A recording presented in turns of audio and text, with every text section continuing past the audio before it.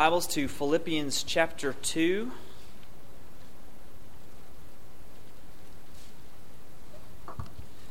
This morning we're going to be looking at Philippians chapter 2, verses 5 through 11.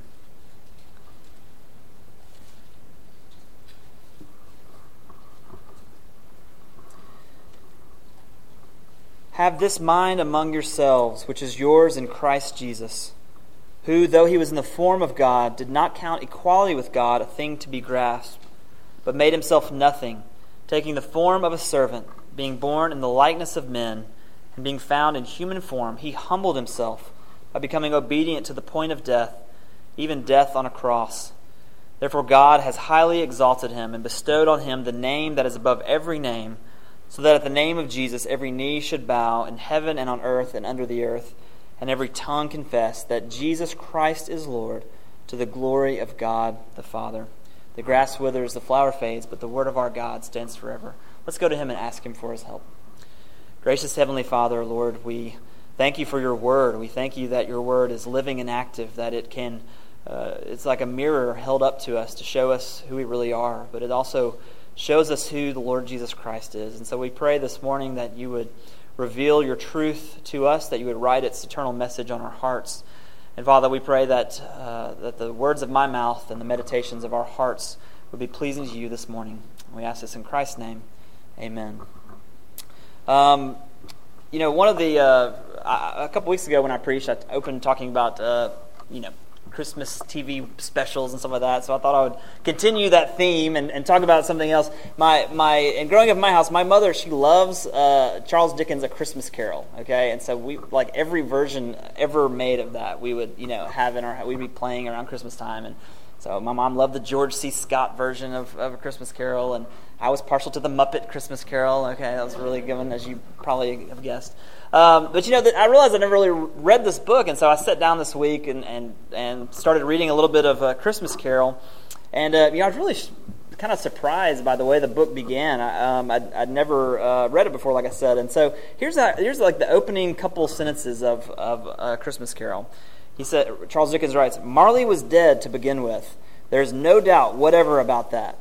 And a few paragraphs later, he writes, "There is no doubt that Marley was dead. This must be distinctly understood, or nothing wonderful can come of the story I'm going to relate." And as you remember, Jacob Marley was Scrooge's business partner, and he'd been dead 7 years, and the ghost comes back and all that stuff.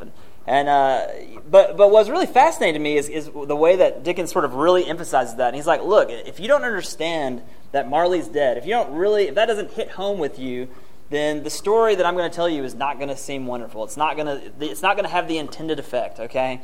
And it really kind of made me start thinking about Christianity a little bit. Right? If you really don't understand the incarnation, right? If you really don't understand what Christmas is all about, if you really don't understand that God became flesh and dwelt among us, then all of the teachings of the Bible, all of the Christian ethics, all of the Christian living, none of that's going to make sense to you. Right? If you don't understand the gospel, if you don't understand that God became flesh and dwelt among us, you don't understand the incarnation, then the rest of the stuff in the Bible, it's not really going to connect. It's not really going to have its intended effect. It's not going to seem wonderful to you. It's not going to make much sense to you. And so we shouldn't be surprised when we come to Philippians chapter 2, and we see that Paul is kind of writing about the church. He's kind of writing about the ways that what the church ought to look like and how it ought to function in the early part of chapter 2. And he kind of grounds that, he kind of backs that up by pointing us to the gospel, by pointing us to the incarnation, and saying, look, if you want to understand kind of how the church ought to operate and the humility that you need as Christians to have a harmonious relationship in the church, if you really want to understand that, you've got to understand the gospel. You've got to understand the incarnation, how Jesus has humbled himself for us. And so, in other words, Paul is sort of saying, like, look, humility is like the grease that kind of keeps the gears of the church running smoothly. Okay? And in order to see that, in order to truly understand what true humility is, you've got to understand the gospel. You've got to understand the humility of Christ. And so this morning, we're going to talk a little bit about the humility of Christmas, and that is the humility of the Lord Jesus Christ when he put on flesh and came to earth, the humility that he displayed in his incarnation. And so just 2 points this morning. First, we're going to see the purpose of humility, and second, we're going to see the promise of humility. I just want to warn you ahead of time, the first point is going to be really long. That's going to be the most of our time, and the second one's short. So don't be getting nervous, okay, if the first one seems like it's going on forever, okay? So the purpose of humility is what we'll look at first. So what is the purpose of humility? Well, the ultimate purpose of humility is to glorify God. And I'm not just saying that sort of as a Christian cliche. That's actually, I think, in our passage this morning. If you'll notice with me, actually really providential that our catechism question this morning referred to the humiliation and the exaltation of the Lord Jesus Christ. That kind of splits his work into those two categories, because we see that Paul does that in this passage. He talks about the humiliation of Christ and his exaltation. And you'll notice with me in verses 6 through 8, we see a description of Christ's humiliation, as theologians have come to call it. I'll read that again. It says in verse 6, Jesus Christ, who, though he was in the form of God, did not count equality with God a thing to be grasped, but made himself nothing, taking the form of a servant, being born in the likeness of men, and being found in human form, he humbled himself by becoming obedient to the point of death, even death on a cross. And so when we talk about Christ's humiliation, we're referring to his coming to earth, his putting on flesh, his living, experiencing the pain of living in a fallen world, his taking the form of a servant, his dying a horrible death, even death on the cross, as Paul tells us here. That's what we talk about when we talk about Christ's work, the humiliation sort of half of his work. But there's also his exaltation. There's another part of his work, which we usually refer to as his resurrection, his ascension, his sitting at the right hand of God the Father, even now interceding for us, as Dr. Bob mentioned a moment ago, and also his second coming, his return. Those are all parts of his exaltation. That's the other part of his work, which he is still actively doing right now. And we see, although Paul doesn't specifically mention any of those, he does refer to the exaltation of Christ. He does refer to his glory. We see that in verses 9 through 11. Let's look at that again. It says, "Therefore God has highly exalted him and bestowed on him the name that is above every name, so that at the name of Jesus every knee should bow in heaven and on earth and under the earth, and every tongue confess that Jesus Christ is Lord, to the glory of God the Father." So you'll notice that last phrase, to the glory of God the Father. And so all of Jesus' work, all of it, his humiliation, his exaltation, all of his work is ultimately to the glory of God the Father. It is to glorify God. And so all of our work is to be that way as well. As our Shorter Catechism says, what is the chief end of man? It's to glorify God and to enjoy him forever. And so the ultimate purpose of our humility, the ultimate purpose of everything we do, is to give glory to God, to glorify him. But what's the more immediate purpose of humility? Well, humility is not just sort of an end unto itself. What role does humility sort of fulfill and serve in the Christian life? I think the purpose of humility is to serve others. That's how I think it operates in the Christian life and in our hearts. Humility is it's kind of like a fuel to proper Christian service. Okay, humility and service go hand in hand; they go together. And so we see that actually in the work of Christ. Why did Jesus come? Why did he put on flesh and come to earth? Well, he answers that for us directly in Matthew chapter 20, verse 28, which I'll read to you. He says that the Son of Man came not to be served, but to serve and to give his life as a ransom for many. If you will remember that passage, back in that passage in Matthew 20, John and James, their mother, has come to Jesus and said, "Hey, will you let my sons, one sit on your right hand and one sit on your left hand when you come into your kingdom?" And Jesus says, "Well, hold on, let's wait a second. That's you don't know what you're asking, okay?" And the other disciples kind of hear about this. The other 10, they get really upset, and there starts this sort of bickering and this kind of arguing about power and glory and authority and this kind of things. And Jesus finally kind of has to call it, "Hey, cool it, guys. Look, you don't understand the value. You still don't understand the value of my kingdom, the value system of my kingdom. In my kingdom, it's not all about who's top dog, who's the king of the hill." In Christ's kingdom, he even says this. He says, if you want to be the greatest in my kingdom, you must be servant to all. You must be servant to everyone. That's when he says, and even me, I came not to be served, but to serve, and to give my life as a ransom for many. And so humility is the key to Christ's kingdom. You want to be great in his kingdom, you must be a servant. You must be humble. These things are connected. And that's why Jesus came. He came to serve. He came to be humble. And we see that in our text as well this morning. Look with me back at verse 7, when it says, "But he made himself nothing, taking the form of a servant." And so Jesus, the whole point of his humility was to serve us, to redeem us, to save us, to reconcile us to God, to bridge this great chasm that stretched between our sin and the holiness of God, the throne of God. That's how Jesus is serving us. That's why he put on human form. That's why he died a painful and humiliating death, to glorify God and to serve others. And so in doing that, he provides an example for us, an example of humility, an example of service. And that's sort of the whole point of this passage. If you look back at verse 5, that's how Paul starts this. He says, "Have this mind among yourselves." In other words, this is the attitude, this attitude that Christ modeled for you, this mindset, this way of thinking that Christ displayed. This is the way that you're supposed to think. This is the attitude that you're supposed to have, this attitude of humility, this attitude of service to other people.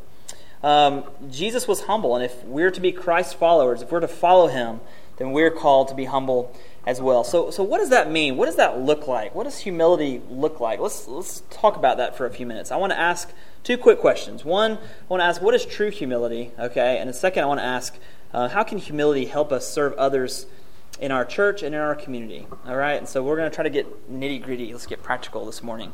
But first, let's ask, what is true humility? And maybe it might be helpful to kind of strike some things off the list before we talk about what real humility is.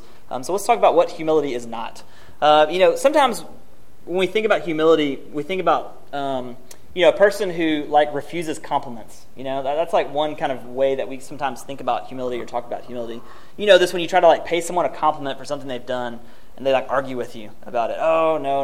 It was, you're like, hey, you did a great job on this thing. That was really good. Oh, no, it wasn't. I remember when I was growing up, there was a girl that I was friends with, and she was my age, and she would sing a lot of solos in church and things like that. And every time you would compliment her, oh, that was really great, she would argue with you. Oh, no, I sounded like a frog. I was terrible. She would refuse to take the compliment. And so you'd end up, really trying to force your compliment. Oh, no, seriously, it was really good. It was really good. And so a lot of times when we kind of refuse compliments, that might sound like humility, but I'm not sure that's really humble, because we end up sort of just lavishing more praise on this person. No, seriously, it was so good. You were so great. And so sometimes we think about that as humility, not accepting a compliment. Oh, no, I can't accept a compliment. But that's not really, I think, what biblical humility is. So what is humility? Well, Calvin's commentary on this passage is really helpful for us. He makes a great distinction between Christ's humility and our humility, okay? Because it's not quite the same thing. He says this, he says, Christ's humility consisted in his abasing himself from the highest pinnacle of glory to the lowest estate. Our humility consists in refraining from exalting ourselves by a false estimation. So in other words, it's saying this, that Christ, Christ sort of his starting position is way up here, right? Christ is the second person of the Godhead, the second person of the Trinity. So he's way up here, and he has lowered himself. He had put on flesh, and he lowered himself, took the form of a servant, and came to earth. And that's what his humility looks like. He sort of, the passage even says that he emptied himself, and that's been sort of a controversial phrase throughout the history of the church, kind of discerning what that means. And that does not mean, when it says that Jesus emptied himself, it doesn't mean that he ceased to be God. It doesn't mean that he sort of removed his divine nature. What it means is he kind of sort of veiled his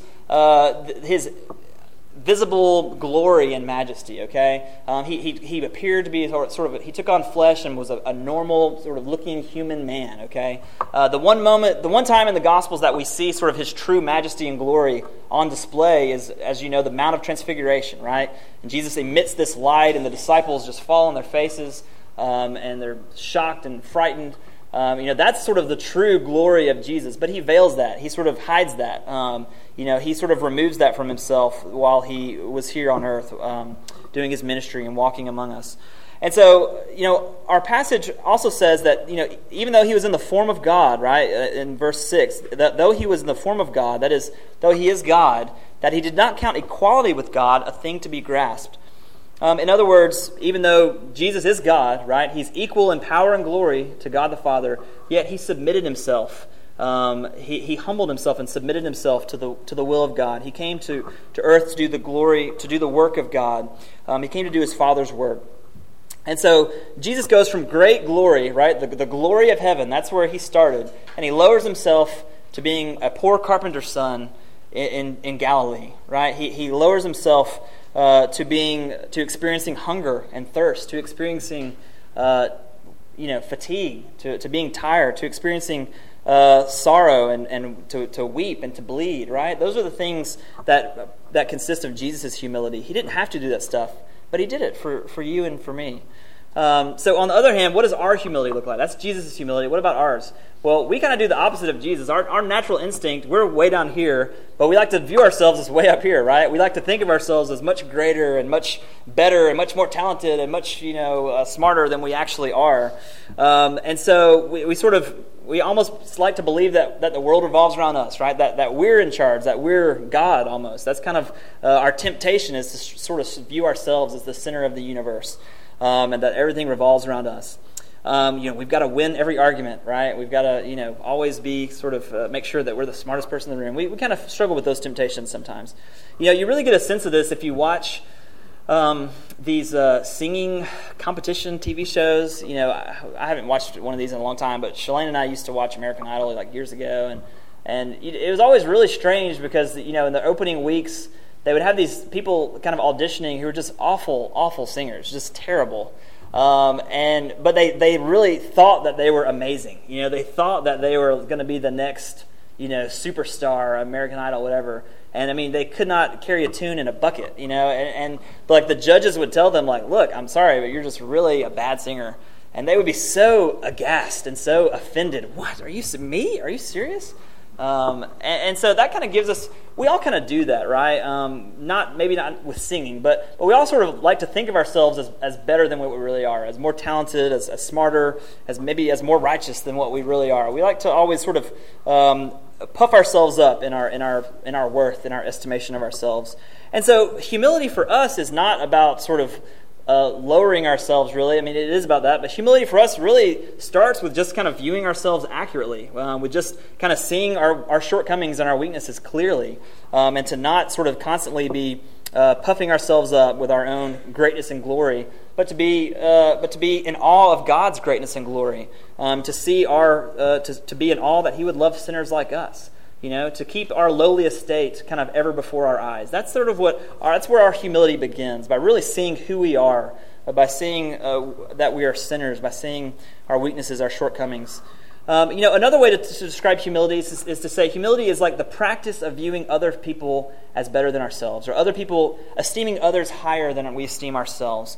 Our natural assumption sometimes is that my time is more valuable than your time. Okay, if I'm in line at the bank, and there's a long line of people, I'm the one who has the most pressing things that need to be done, right? I'm the one with the most important schedule here today. Come on, hurry this up. That's kind of our natural setting sometimes, is to see our own wants and desires as more valuable than everyone else's in the room, to see ourselves as more important than others, rather than to defer to others, rather than considering others more important than ourselves. So viewing ourselves properly, seeing ourselves with all of our warts and flaws and sins, and seeing how little we have really to be proud of, to see ourselves truly as we are, and to esteem other people who are made in God's image and who deserve patience and love, to see them as more important than us. That's really kind of what biblical humility that's what it looks like. And so what does that look like in the church? That's the second question I want to ask. What does that look like in the church? Well, Paul actually gives us a very good description in the early part of chapter 2 here. And so here Paul is describing kind of what the church ought to look like, what the church ought to function like. And read with me Philippians chapter 2. Let's just read verses 1 through 4 here. So if there is any encouragement in Christ, any comfort from love, any participation in the Spirit, any affection and sympathy, complete my joy by being of the same mind, having the same love, being in full accord and of one mind. Do nothing from rivalry or conceit, but in humility count others more significant than yourselves. Let each of you look not only to his own interest, but also to the interests of others. And then that's the passage that leads right into our passage about, he gives the example of Christ's humility. And so just notice a couple quick things that he describes here, right? What is the church? How's the church to behave? What's the church to look like? Well, to be of the same mind, right? We're to be in agreement on a lot of issues. And agreement should be something we are constantly striving for, and should be hopefully something that's relatively easy for us to achieve. We ought to be having the same love. This means a shared love for Christ, but also a shared love for one another, a love for each other as members of the household of God. We're also to be in full accord and of one mind. Again, sort of just describing our agreement. We're on the same page on a lot of things. He says we're to do nothing from selfish ambition or conceit. So we're not to exploit people. We're not to manipulate people. We're not to, run a power play or try to do things for seek our own personal gain. He also says we're to count others more significant than ourselves. So we're to be other-centered rather than self-centered. We're to be focused on serving others rather than serving ourselves. And finally, he says, look not only to your own interests, but also to the interests of others. And so we're to, seek the interests of others just as fervently as we would seek our own interests, right? We're not to, if my interest and your interest sort of stand in opposition to each other, I shouldn't just bulldoze you over and try to get what I want, right? That's not how the church should operate.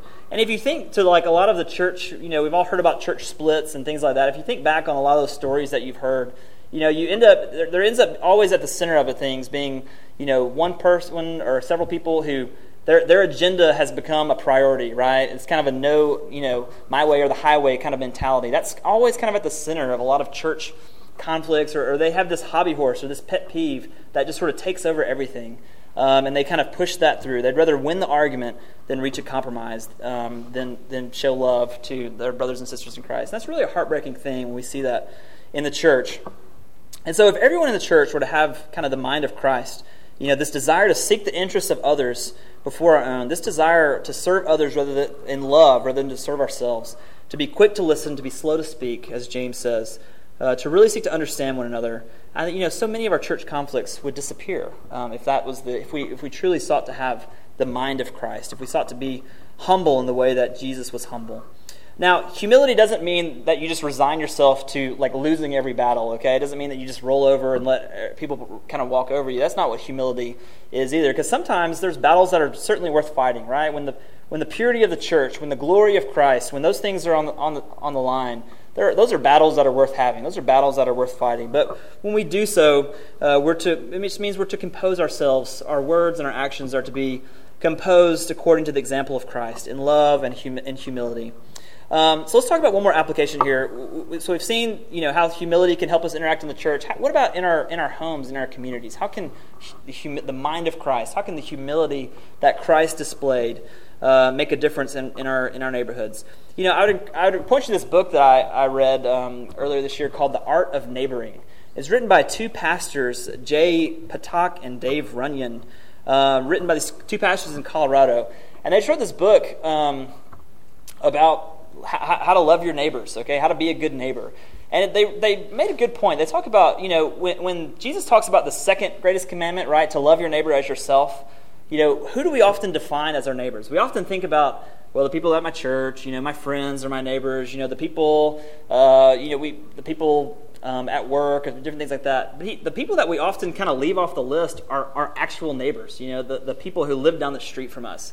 And they proved this point by using these statistics from this survey that they were like, they did a survey where they polled a lot of Americans. See can you name your nearest 8 neighbors? And for some of you who live out in the country, that's like miles and miles of road between you. But for those of us who, if you live kind of in a neighborhood, you have 8 nearby neighbors. Can you name your nearest 8 neighbors? And only 10% of people could name their nearest 8 neighbors.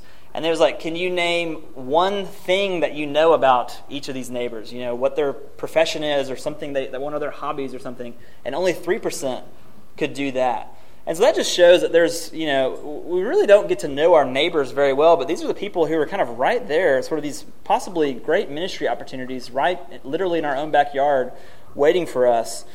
And so Why is that? Why is that the case? Well, because it can be awkward, right? You don't want to be a nuisance to someone. You don't want to pester somebody. You don't want to go knock on the door and risk embarrassment or rejection. If they think that you're sort of strange for trying to get to know them. But what if we took this passage, the passage, Philippians 2 passage? What if we took that and let that guide sort of how we live in our communities, how we live in our neighborhoods? What if we left our comfort zone? Jesus left the comfort of his glory in heaven and came to earth and humbled himself and took the role of a servant. What if we took that same mind, that same attitude? What would that look like? Well, perhaps you would bake something for a neighbor and go to their house and introduce yourself and give them a gift. Or perhaps you would invite them over to your house for dinner. Perhaps you would offer to help them rake the leaves, or you see them cleaning their gutters and offer to give them a hand.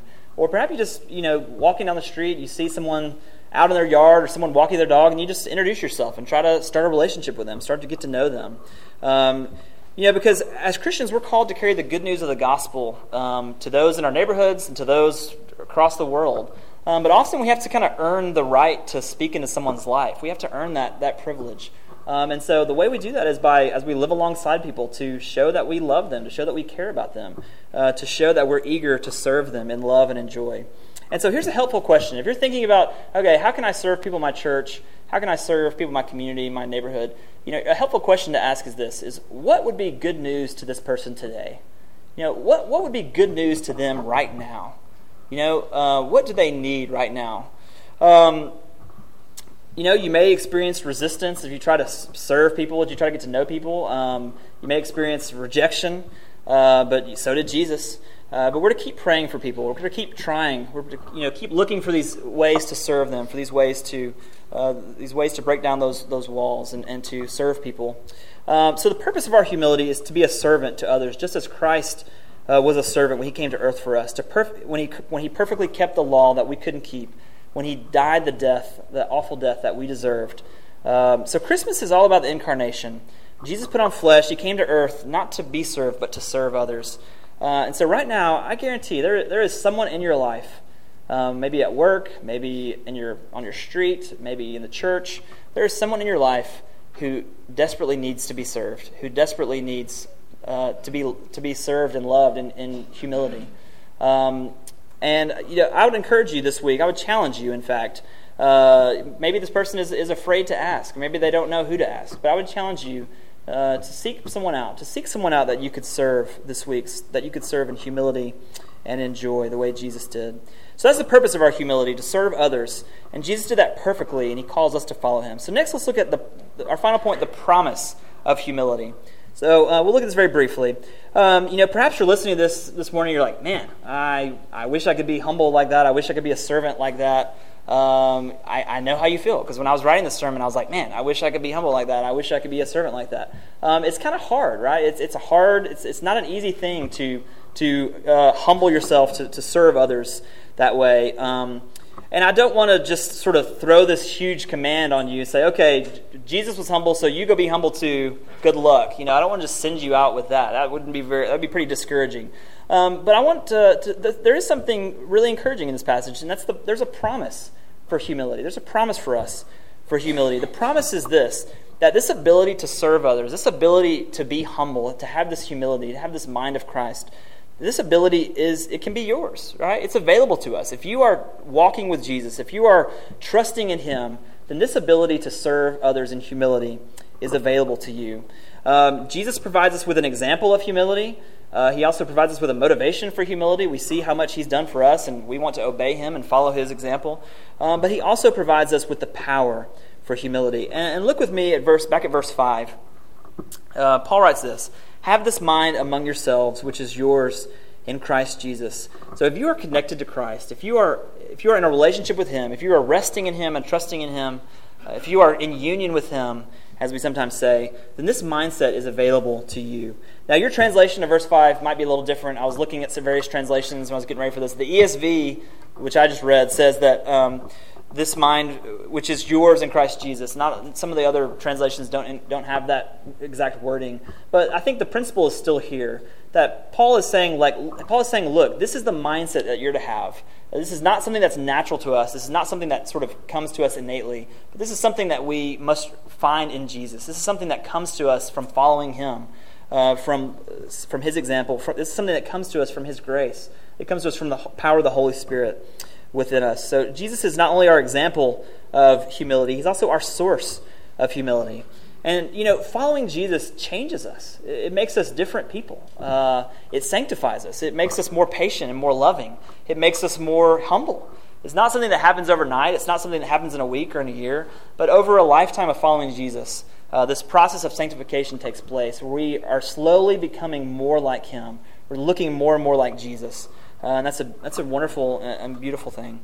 And so following Jesus makes us more humble because we have His example ever before us in the gospel. But also because we are being in union with Him, being connected to Him makes us humble. Because over and over again, we see our own weaknesses. We see our shortcomings. We see our struggles. We're constantly reminded of our fallen state, our fallen nature. And we constantly see our need for Jesus, our need for the gospel. And so we cling to His cross because without the cross, there is no hope for us. There's no salvation for us apart from that. So if we want to be humble, if you want to be a joyful servant, look to Jesus. Ask Him for help. Pray for a humble heart. Look for opportunities to serve others in your home, in your workplace, in the church, and in your neighborhood. The promise of humility is that the mind of Christ, this humility of Christ, you can't keep it perfectly the way He did, of course, but this is available to you. This is right there. If you're following Him, it's right there for you to take. So this week, we got a chance to spend a couple days in Tennessee to see my family. And for Christmas, it was really a good trip. It was a lot of fun. Addie Pearl is our daughter's almost 3, and so this was like the first Christmas she was really into it. And it was a lot of fun. And so yesterday morning, we're leaving Tennessee, packing up the van, and say, okay, Addie Pearl, you ready to go home? And she said, no, I want to stay at Boppy's house, which my mother she calls my mother Boppy. That's her grandmother name. I want to stay at Boppy's house. And, there's this real sense in which, you could tell Addie, she didn't want all the festivities to end. There's all these parties and relatives and cousins and grandparents and all these different things and presents and all the M&Ms that she could ever want to eat, right? There's all these things that she didn't want to end. She didn't want to go back to sort of the normal routine, right? And I think we can all, sympathize with that a little bit. I mean, on one hand, when Christmas is over, we're kind of like, whew, it's time to rest, right? I'm worn out. But on the other hand, it's always kind of sad to take down the decorations and to, put the tree in the attic or whatever, to take down the stuff. Christmas is always such a special time, such a fun time. And so it can be kind of sad when it's over and to go back to sort of the normal routine of life, right? And we start counting down the days until next Christmas, which 361 days if you're keeping track, okay? But, just because the presents and the food are gone, just because the wreaths are put away, that doesn't mean that the spirit of Christmas can't remain with us every day, right? Because the real spirit of Christmas, which Jesus models perfectly for us, is humility, right? That's the real sort of attitude of Christmas. If we were to name an attitude, it's real nitty-gritty humility, the kind that looks like service. It looks like service that it might cost you time, it might cost you money, it might cost you convenience and comfort, just like it cost Jesus. Christmas is a reminder that someone loved you enough to serve you in humility, even to the point of dying on a cross for you. It's also a reminder that we are to follow that example, that we're to serve others in humility as well. Because the Son of Man came not to be served, but to serve and to give His life as a ransom for many. And He calls us to serve others as well, to be humble servants. That's the real spirit of Christmas, the attitude of Christmas, the mindset of Christmas. So may the Lord bless our church and our homes and our community with such humility and make us better servants this year. Amen. Let's pray. Gracious Heavenly Father, Lord, we thank You for the humility of Jesus. We thank You that He was willing to humble Himself, to take the form of a servant, to die the death that many criminals received in His day, this shameful and humiliating death that we so deserved. And the fact that He has modeled this humility for us and He calls us to follow in His footsteps. And Lord, we know we can't do this on our own strength. And so we ask You to please give us humility. Please help us to be servants. Help us to serve others in our church, in our homes, in our communities, in our neighborhoods. And help us to do that this week. We ask this in Christ's name. Amen.